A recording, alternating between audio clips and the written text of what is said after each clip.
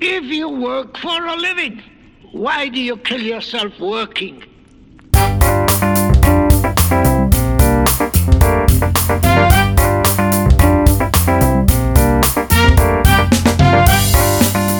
From the Willamette Valley in America's great Pacific Northwest, you are listening to the Earnest Man Show. I'm your host, Earnest Man. Coming to you no matter where, what time, or what place you may be listening in this great, big, beautiful, but sometimes incredibly crazy world we all live in.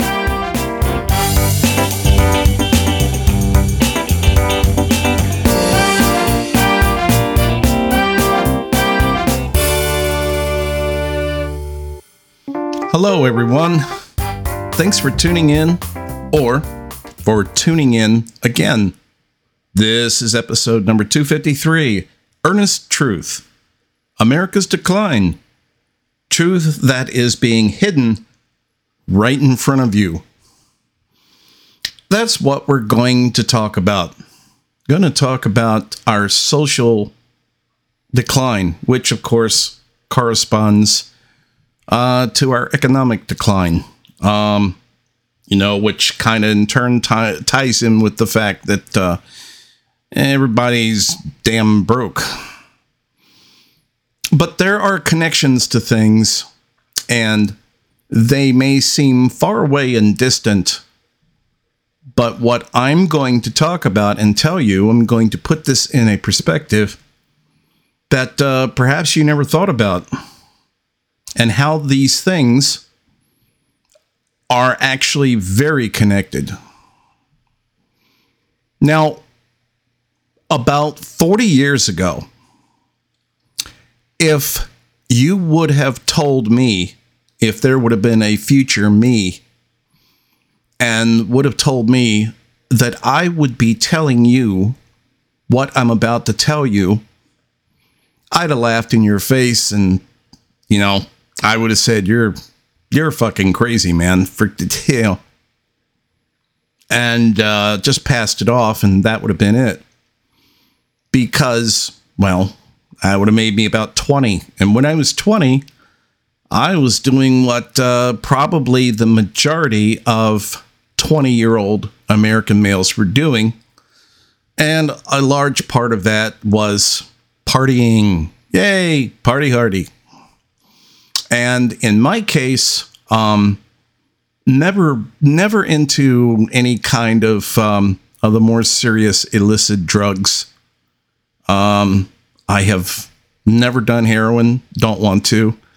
But, booze and weed, primarily booze and weed. Occasionally some cocaine. These are pre-crack days, so that was pretty scarce, but very occasionally did some of that. And, that's when you had a well-to-do friend and it was a big special deal. But in my case, it was alcohol, like it is for, again, most young males or most young people today in general, I guess.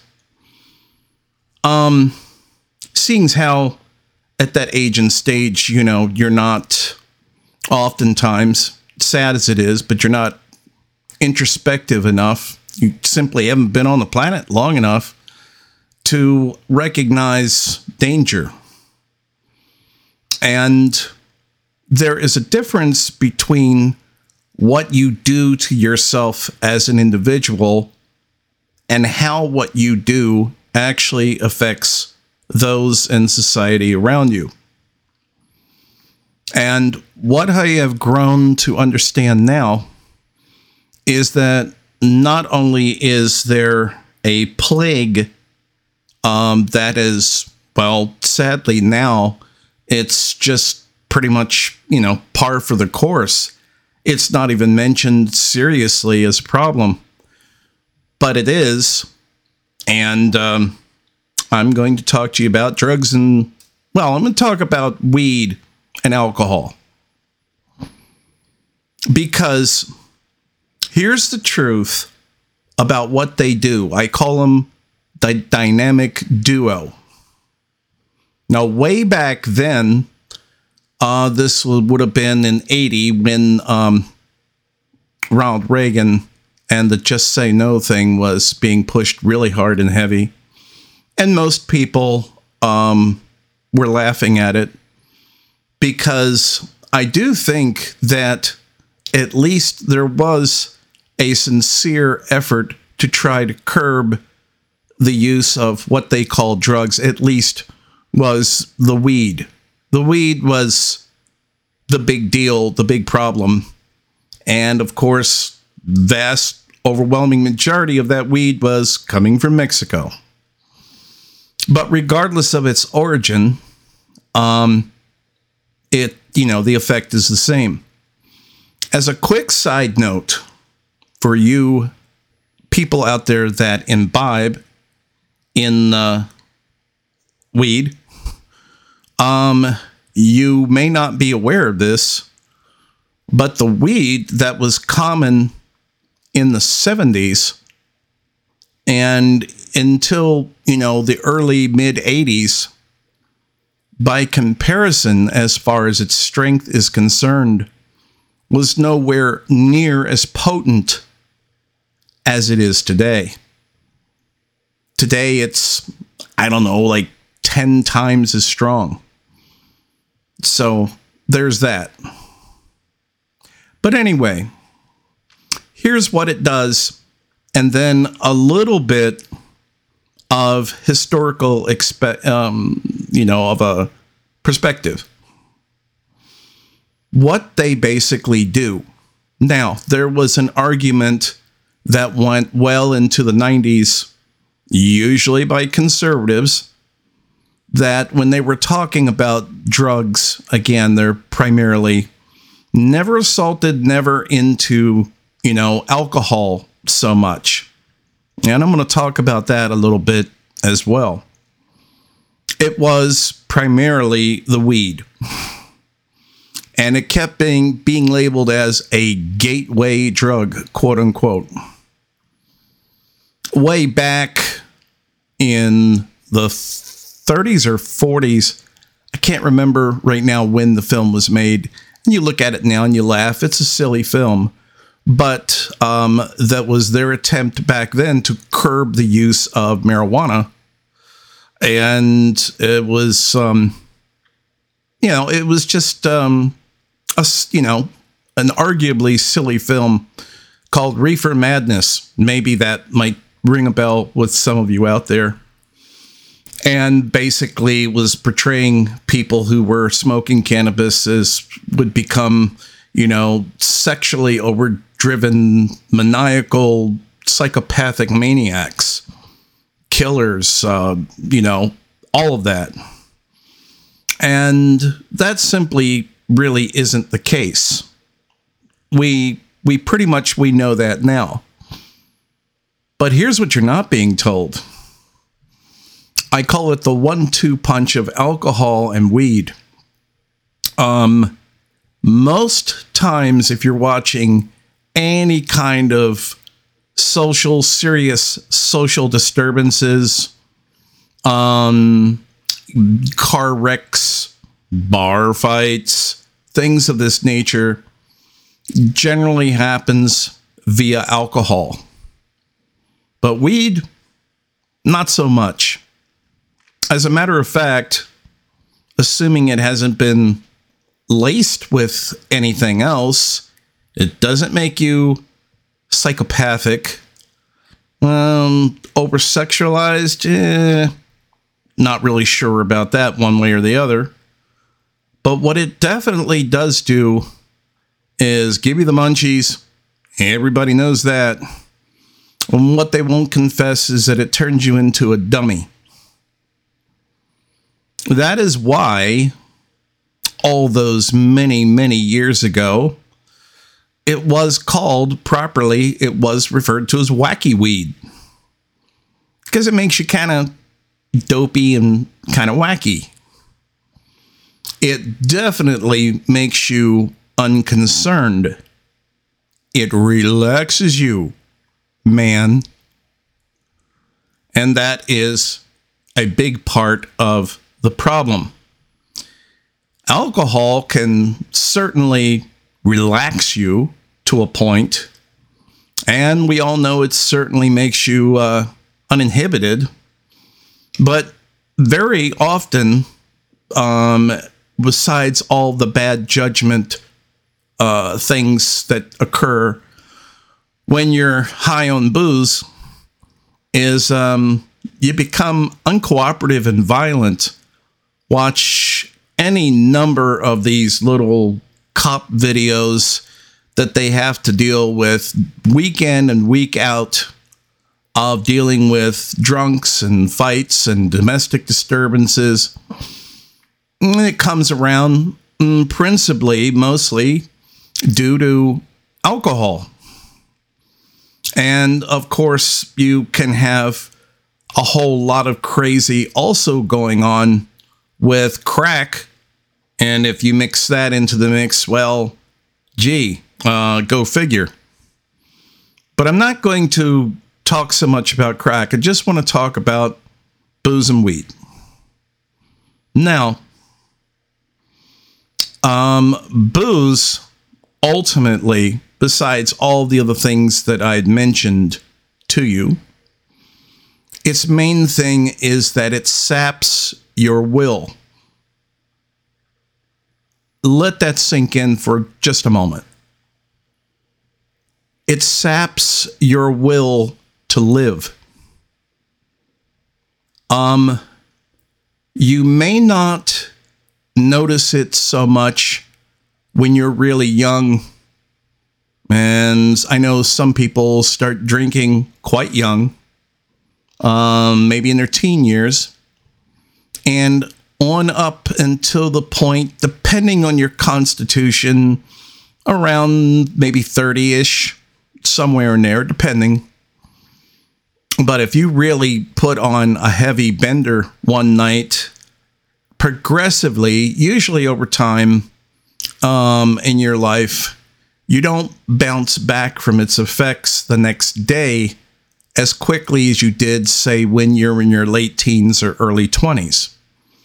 Again, most folks know this, and if they don't, well, I'm telling you here. But I think most of you know it. And but long term, it's more to it than that, because let's say it's a Friday night. Even if you're responsible and you're not driving, or if you're having a party at your home and you do some really heavy boozing and then you crash, and it might take you a day or two just to kind of come around. But here's the thing. It actually the effects last longer than that. The effects on your body and your brain. If you've had, let's say you're a 25-year-old person and you had a serious drinking party on a Friday night and you don't drink anything else until Monday, you're still not there. You might think you're there, but the effects are still with you, at least till probably a Wednesday. Close to a week. And that was just one heavy bout of drinking. So, what does this mean? What this means is that if you party hardy on, say, a Friday night, and then maybe you don't have anything else to drink until, say, a Wednesday, and you consume several drinks or a few pints of beer, and then a couple days later, you hammer out again and do another session of heavy drinking. And if you pretty much kind of do this pattern week in and week out, for all intents and purposes, even though you may be, functional, that, okay, Monday morning rolls around, you get up, you do the usual things, and you go to work, and somehow you're able to get through your job, and then with lunch, like I said, on a Wednesday, or you and the crew or what have you, have a few pints, not a knockout drinking session because you admit you at least know, okay, I got to go to work the next day. We can't do that until Friday. So most people do. But not realizing that you're always behind. And so you never really dry out, as they say. And so you are, in other words, if you do this forever, for years, you are constantly under the influence of alcohol. Now think about that for a minute. Now, what it does, though, over time, over years and years, is very slowly, very incrementally, because of your age and other factors in your life. And of course, this may vary from person to person. It varies on your sex, your weight, how well you do eat, if you're, how well you're taking care of yourself, and your individual constitution. But regardless of that, it still ever so incrementally wears you down. And one of the other things that it does is it's wearing you down is it takes away your will. Just quite literally your will to do things in life and get things done. And over time, it just slowly spirals down. And then, of course, you have the classic pattern of, well, I'm not feeling so great, so I'm just going to have a couple of more drinks. So I don't mean this so much to talk about the process of, spiraling into absolute full-blown daily drinking alcoholic states. And it's the classic thing of all the consequences of that. Losing your job, losing your relationship or marriage, losing your home, all that, because, again, most of us know all about that. But what's important to know is the real reason behind this. And that's the next part of what I want to talk about. You see, believe it or not, what this basically boils down to is societal control. They figured out a long time ago, this goes back a long time ago. For instance, if you want to talk about a good part of the subjugation of the Native Americans, they figured out, in their case, especially since they have a very low tolerance of alcohol, supply them with alcohol. Makes them crazy, makes them hoop and holler and violent. But over time, very quickly, it debilitates and destroys them. It's used and was used as a control mechanism. So you'll notice on so many different news outlets and whatnot, when you're talking about drugs, they usually don't bring alcohol into the equation. That's hush hush. No. Don't want to talk about that. There could be 5 liquor stores, on a city block. But no, let's not mention that peculiar correlation at all. There is a reason for that. And it's about subjugation through chemical control. Because you can determine the fate of a group of people en masse if you keep them drugged up. And that's what it does. That's the net effect. For instance, as an example, the British figured this out very quickly in China when they basically turned a large percentage of the Chinese population into opium addicts. And they took all the silver from China and in turn gave them opium. That is a fact. You can look it up.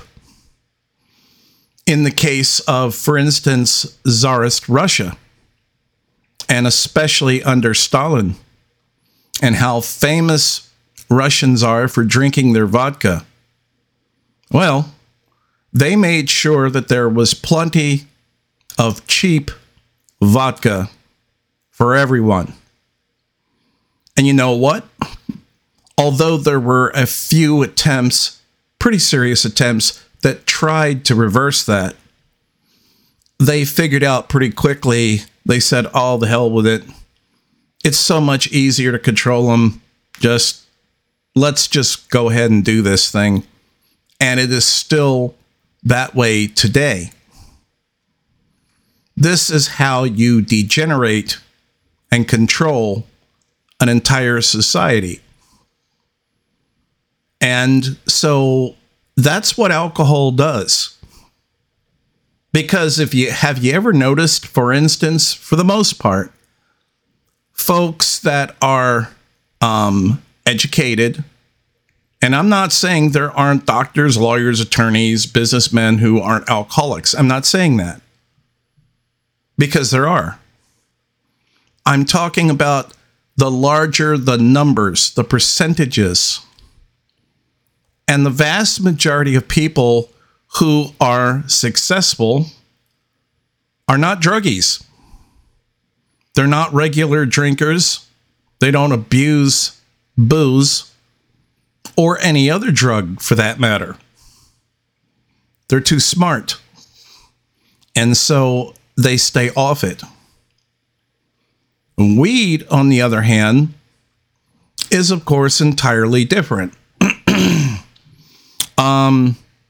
Basically, it just turns you into a dummy. You relax. Oh yeah, it'll relax you. It'll relax you so much that you just don't really care much about anything.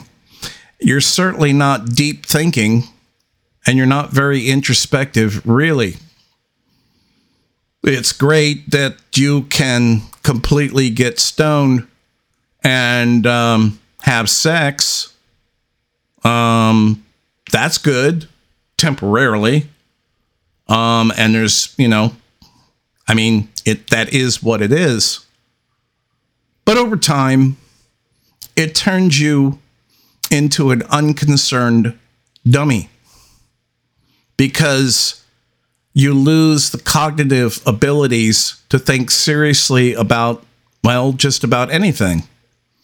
That's why in the 80s and all the way, the 70s, even the 70s, 80s, all the way up, there were all the movies about the goofy antics of guys like Cheech and Chong, all those movies. And, we call them stoner movies. And somehow they're just harmless but bumbling, funny, bumbling people that are just somehow lovable and adorable losers. And we just laugh and, gee, isn't that funny? But of course, it's not funny. So, what I'm proposing to you, and I hope that this isn't... I'm not striking you as though this is a veiled PSA, and I'm going, it's not like boo on drugs and weed, other than the fact that I'm saying boo on alcohol and weed. Try it for yourself. Commit yourself to about 30 days of no weed and no alcohol. If you can do that, here's what you'll find, or at least most folks find. One of the big things that occurs, you start doing things. You don't need a self-help book. You don't need a guru. You don't need a psychiatrist or psychologist. You don't need motivational bullshit. You just automatically, it starts that, it may take a week, 10 days, or whatever it does, but you start waking up and you start looking around at your place where you live, and you'll look around and you'll see things perhaps out of order and say, shit, I need to clean this place up. Or, taking care of your bills or cleaning out your car. But you start doing things. And you start doing things because you have to do things.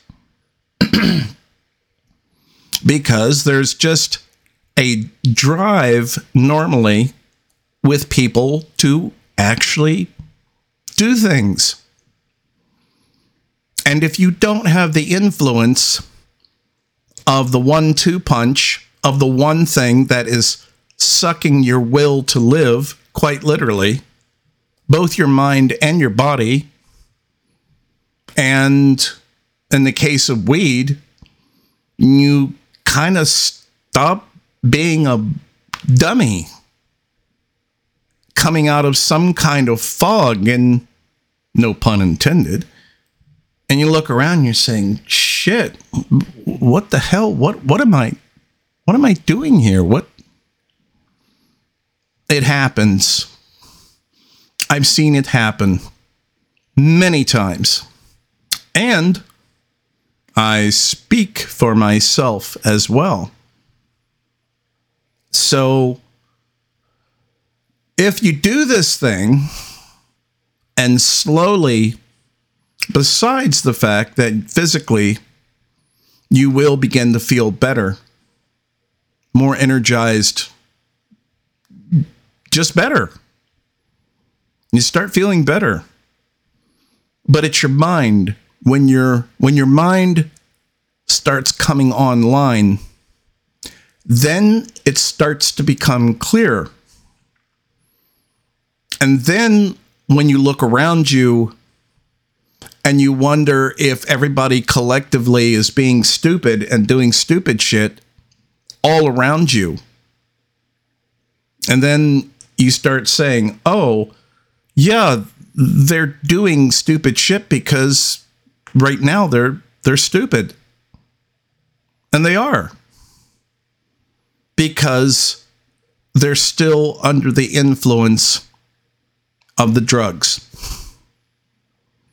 And you don't worry about finding something to create it, to replace it, because you will. Because if you come out of this fog bank, again, no pun intended, but if you do that, you start seeing how much of your life and time and life moments, precious time, is being wasted by being in a stupor. Because that is what the powers that be want. This is not in its entirely, by the way, everything that's causing an America's decline, but that's certainly part of it. Because the powers that be, if you are, for instance, hence in the last few years, they figured out it's actually more profitable. Not only can, for instance, just like booze, that, the sale of marijuana can now be taxed. It's not only that, but it's like, hey, it just makes them more compliant. And all they care about is that you are able to consume and you can function to a certain level. Okay? They want you to be able to function to a certain level, but not beyond that. Because if your mind is clear and you're able to function beyond that point, well, that kind of threatens their monopoly game. And, the wealth, they don't like that. That's not good for them. So, yeah, what could be better when you own a business? I don't care what it is. Any kind of business, fast food, or, what have you. If you knew that the people will always be in they don't threaten to have their own business, because that requires a clear mind, you see. Doing a business, you've got to have your wits about you. What I do here for you, there's hours of preparation. There's a lot of work that goes into this simple broadcast that you're listening to right now. So I can't be stoned. And I can't fucking be drunk. And so, but they don't care about that. They care that you are just functional enough that they can keep earning the profits of your labor. Just making sure that you can, earn enough that you can survive. And now, in recent years, as they keep cutting out real wages and inflation takes over, they don't care if you have to work 3 jobs. They don't give a shit if you had to work 10 jobs a day to make ends meet. That's not their problem. Their whole function is to sit back and collect money from you.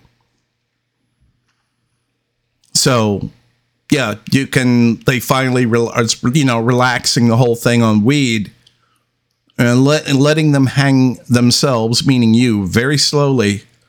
But yeah, they're really in the alcohol for them has worked very, very well. And I'm not saying you can't have any alcohol. There's nothing wrong with having a glass of wine, maybe a couple times a week with dinner or something, and actually enjoying it.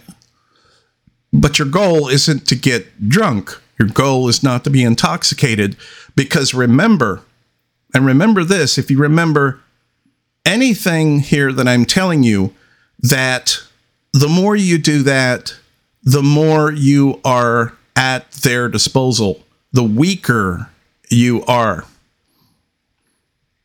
And to make it in this world,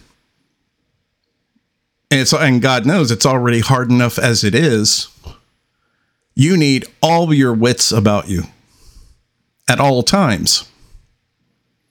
It's not good. You can't just be doing things willy-nilly and your brain is half functioning because of the drugs. That's a reason why, in closing, I'll tell you this.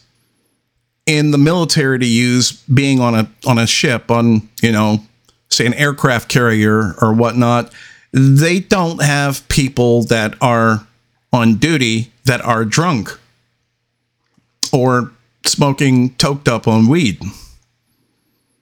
Same thing with people in other very responsible positions. I know that it occasionally happens that they have cops that have derelicted their duty, and some cops are on duty drunk, and they cause mayhem and crashes and all kinds of things. Once again, it's the same problem.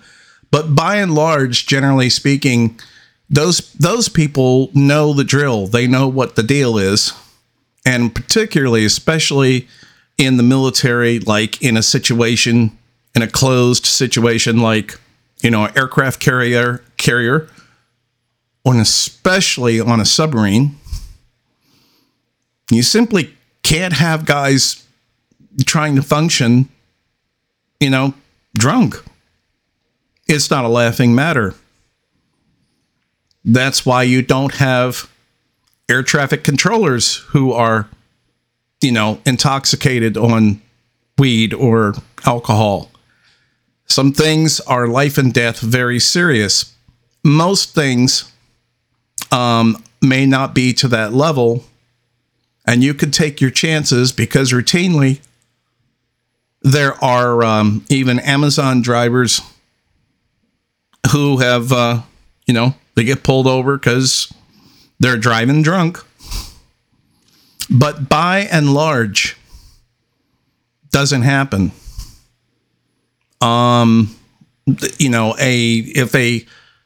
If a truck driver who has a CDL license, and if they were even if heaven forbid to not have an accident, just for any reason, somehow they get pulled over and they get a DUI, that can end their career.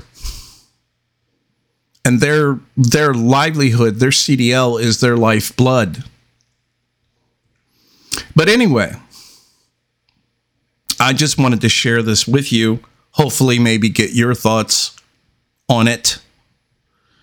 But if you want to know my opinion, anecdotally, from everything I've witnessed, what I have witnessed in my life, by and large, generally speaking, is that people who are able to get things together in life and get their lives together and keep their lives together aren't drinking or doing drugs. And I thought I would share that with you because if you want to have a better life, well, that's at least one of the very first things that you need to come to grips with. So, until next time, take care. I'm going to tell you 3 good reasons why you should listen to the Earnest Man Show. When you're constantly being told and sold by the 6 o'clock corporate news squirrels, urgent breaking news, but you don't know it's really a shit biscuit. When you begin to suspect that those well-paid corporate talking head news actors speaking to you simply read the script they're given, are trying to give you a shit biscuit. And when you realize that the stories of these so-called news anchors, regardless if they're acting the role of being on the left or the right, have absolutely no real concerns for your life, but are definitely force-feeding you a shit biscuit. Now I'll admit, I may not speak as eloquently or professionally as those folks, but at least I try to tell you the truth as I see it, not reading a damn script handed to me like a trained monkey. That's why you should listen to the Earnest Man Show, and that's no shit biscuit.